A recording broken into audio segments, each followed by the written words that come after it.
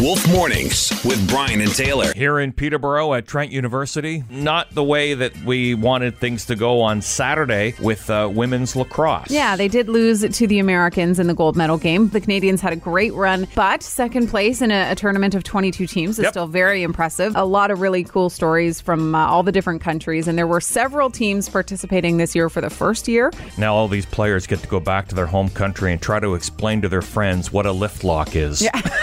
Good luck.